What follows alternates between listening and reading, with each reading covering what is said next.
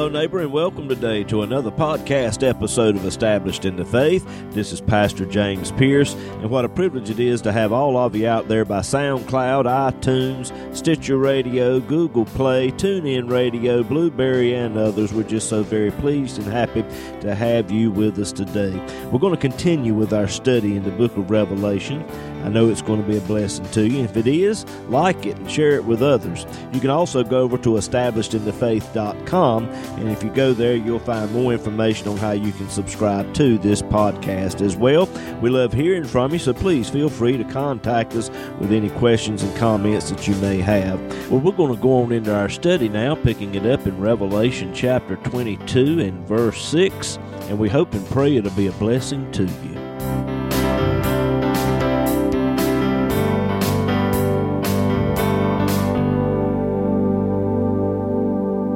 Into the Word tonight. Revelation chapter 22.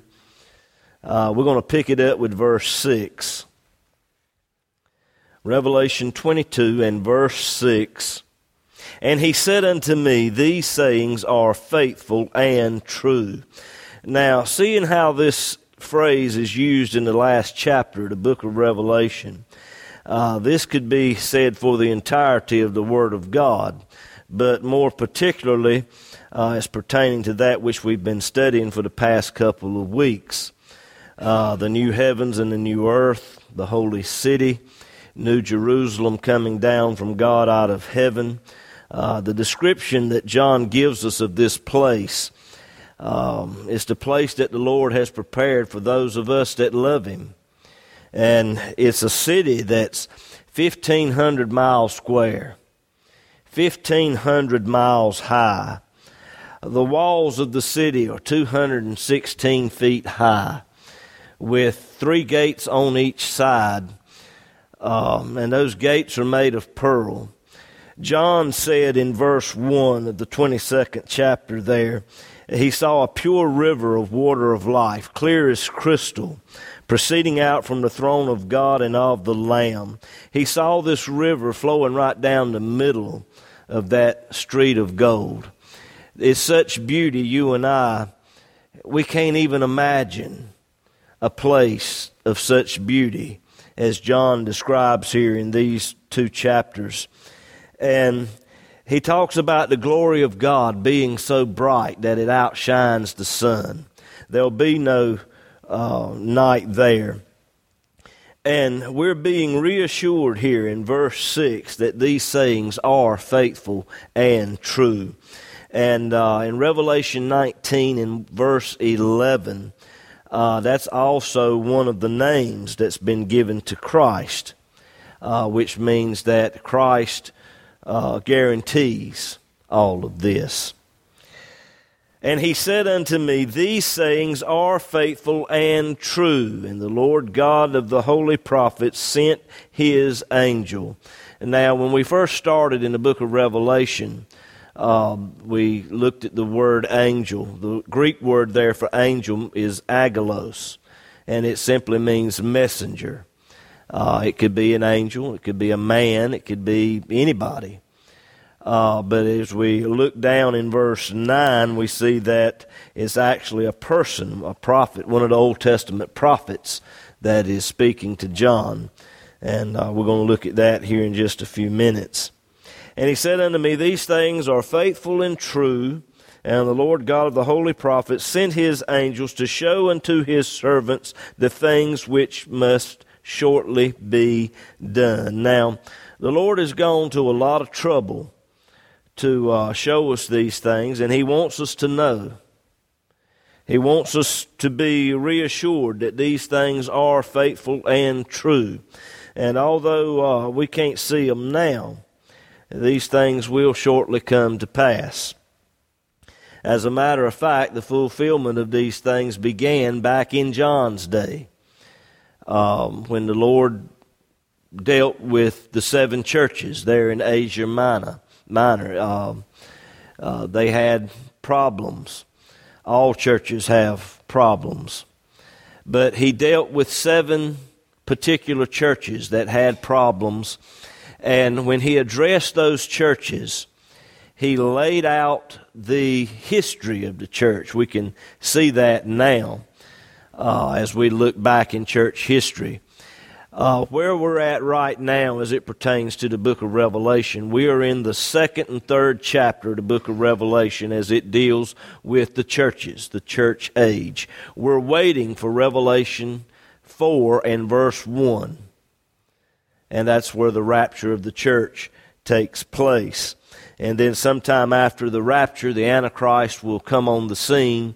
And once the Antichrist is revealed, the great tribulation period will begin at that time. So some of these things are already taking place, but only those who are reading and studying it are going to be blessed by it. That's why Jesus said there in verse 7, Revelation 22, verse 7, "Behold, I come quickly." Now, when the Lord uttered these words, it was some 1900 years ago. So it's not speaking of a particular time frame. It's speaking of the manner in which the Lord is going to come. The rapture of the church. It's going to be in a moment, in a twinkling of an eye, in a split second. Millions of people are going to instantly disappear all over this world. So you have to be ready, and it pays to be ready. "Behold, I come quickly. Blessed is he who keepeth the sayings of the prophecy of this book." When the book of Revelation first opened up, we have the promise of a blessing. Revelation chapter 1 and verse 3. And now here in the closing chapter of the book of Revelation, we have this same promise of being blessed. It's given again. Now, we've been studying the book of Revelation now for 2 years, and I hope that it's been as much a blessing to you as it has been to me. And we've covered every verse, verse by verse, and I've studied behind different ones, and I've got some of my own thoughts interjected in there, a little pierced theology. And there's no way you can exhaust it, okay? So if we were to start all over again in January, you would still be learning some things about it, and I would still be learning some things about it, and it would still be a blessing. So at any rate, verse 8, Revelation 22, verse 8, "And I, John, saw these things and heard them." There's no more credible witness than one that has personally seen and heard as it pertains to any situation. And John personally saw it and heard it, and he's done his best to give us an account of what he saw and heard. "And I, John, saw these things and heard them. And when I had heard and seen, I fell down to worship before the feet of the angel which showed me these things. Then said he unto me, See thou do it not, for I am thy fellowservant, and of thy brethren the prophets, and of them which keep the sayings of the book. Worship God." Now, the one speaking to John here, like we said a few minutes ago, is one of the Old Testament prophets. We don't know who this prophet is. The Bible does not say. But John worships this man. Now, obviously, John knows better than to worship a man. So how in the world can he make this mistake? If you'll flip over to 1 John chapter 3 and verse 2, I'll show you why I think John was able to make this mistake. 1 John 3 and verse 2. "Behold, now we are the sons of God, and it doth not yet appear what we shall be. But we know that when he shall appear, we shall be like him, for we shall see him as he is." I think the prophet that was showing John all of this was in his glorified state. And he looked so much like the Lord Jesus Christ, John just made an honest mistake. He really thought that it was the Lord speaking to him. And what all he was being shown, the all of it, I don't think he knew how to act. Really, when you get right down, how would you act? There's several other things I want to point out here. The man that is speaking to John is showing him these things, and he has a vast knowledge and understanding, which tells us that our education, once we get to heaven, is going to be greatly enhanced. We look through a glass darkly now, but then we're going to understand things a whole lot better.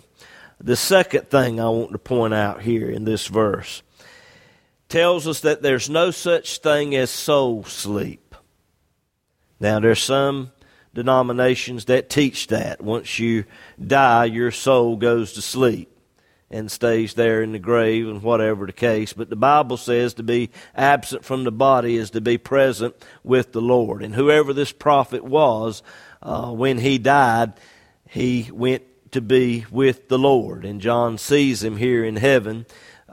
He's conscious and he's working, which brings me to the third point that I want to bring out here. When you get to heaven, you're not just going to sit down on a pew for all eternity. The Lord's going to have something for you to do. And the Lord gave this prophet a job, and that job was to show John these things. Now, what will the Lord have us doing? I don't know. We'll just have to get there and find out. All right, verse 10, Revelation 22, verse 10. And he said unto me, seal not the sayings of the prophecy of this book, for the time is at hand. If you will, flip over to Daniel chapter 12 and verse 4. Daniel chapter 12. Verse 4. The Lord gave to Daniel a number of things as it pertains to the last days. Daniel 12, verse 4. But thou, O Daniel, shut up the words and seal the book, even to the time of the end. Many shall run to and fro, and knowledge shall be increased. We're living in that day now. The Lord revealed to Daniel that which he wanted him to know. There was a lot more that could have been said, but the Lord said, that's it. You don't need to know anymore. Seal up the book, close it. More will be given a little bit later on, and it was given to John on the Isle of Patmos. And now John is giving it to us.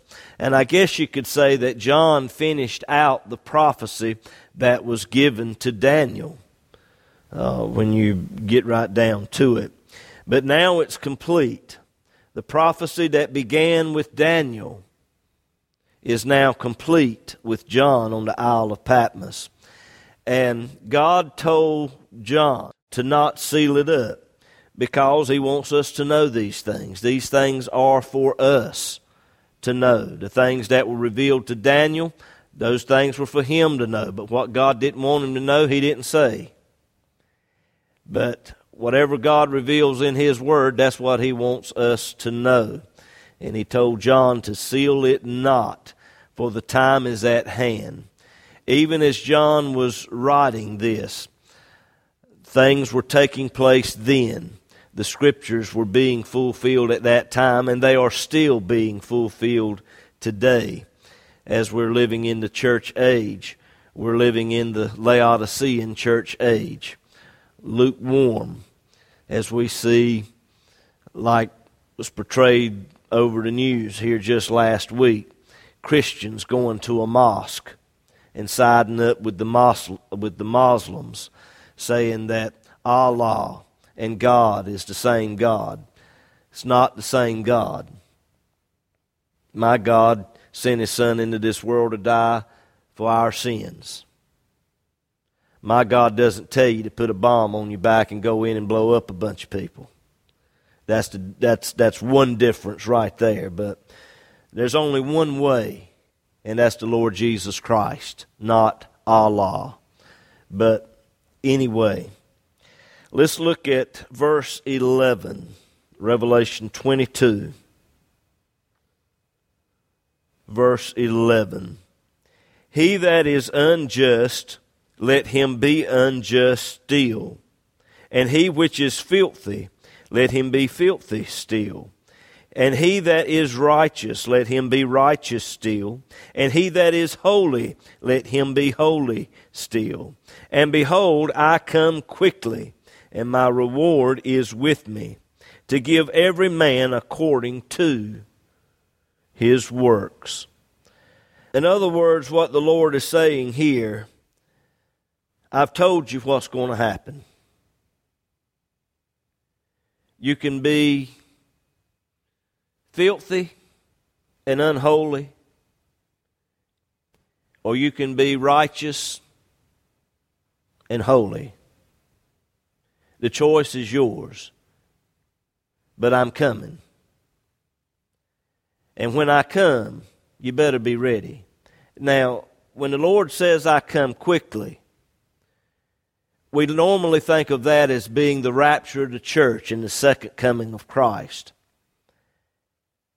But this is also referring to death. I come quickly. You think, the Lord uttered these words 1900 years ago.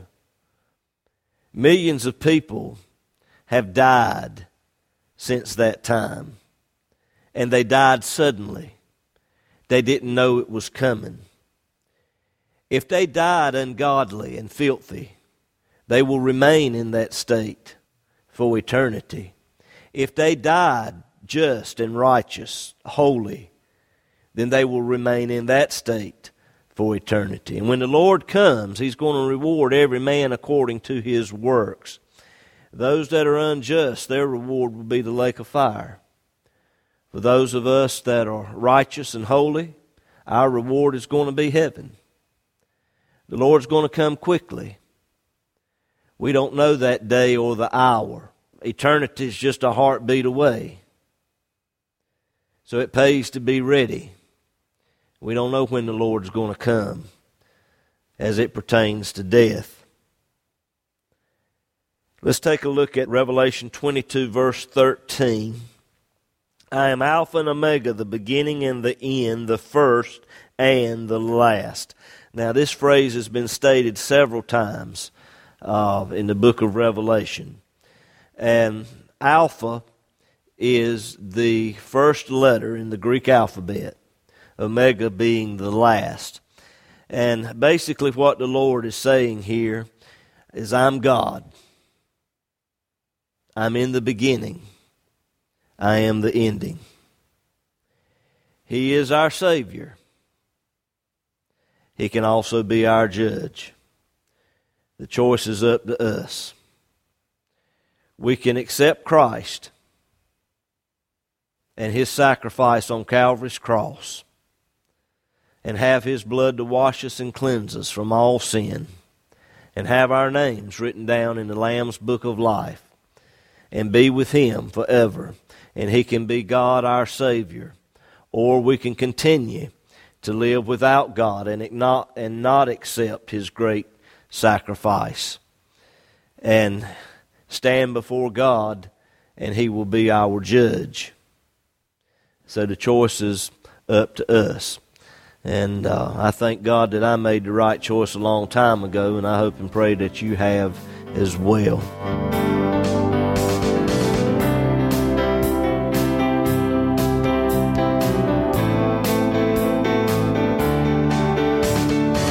If the program today has been a blessing to you, we hope and pray that you'll share it with others. This podcast has been made possible by the prayerful and generous financial support of listeners like you. To contact us or to contribute to this ministry, go to establishedinthefaith.com, click on the Donate tab. All donations are safe and secure through PayPal. We look forward to hearing from you.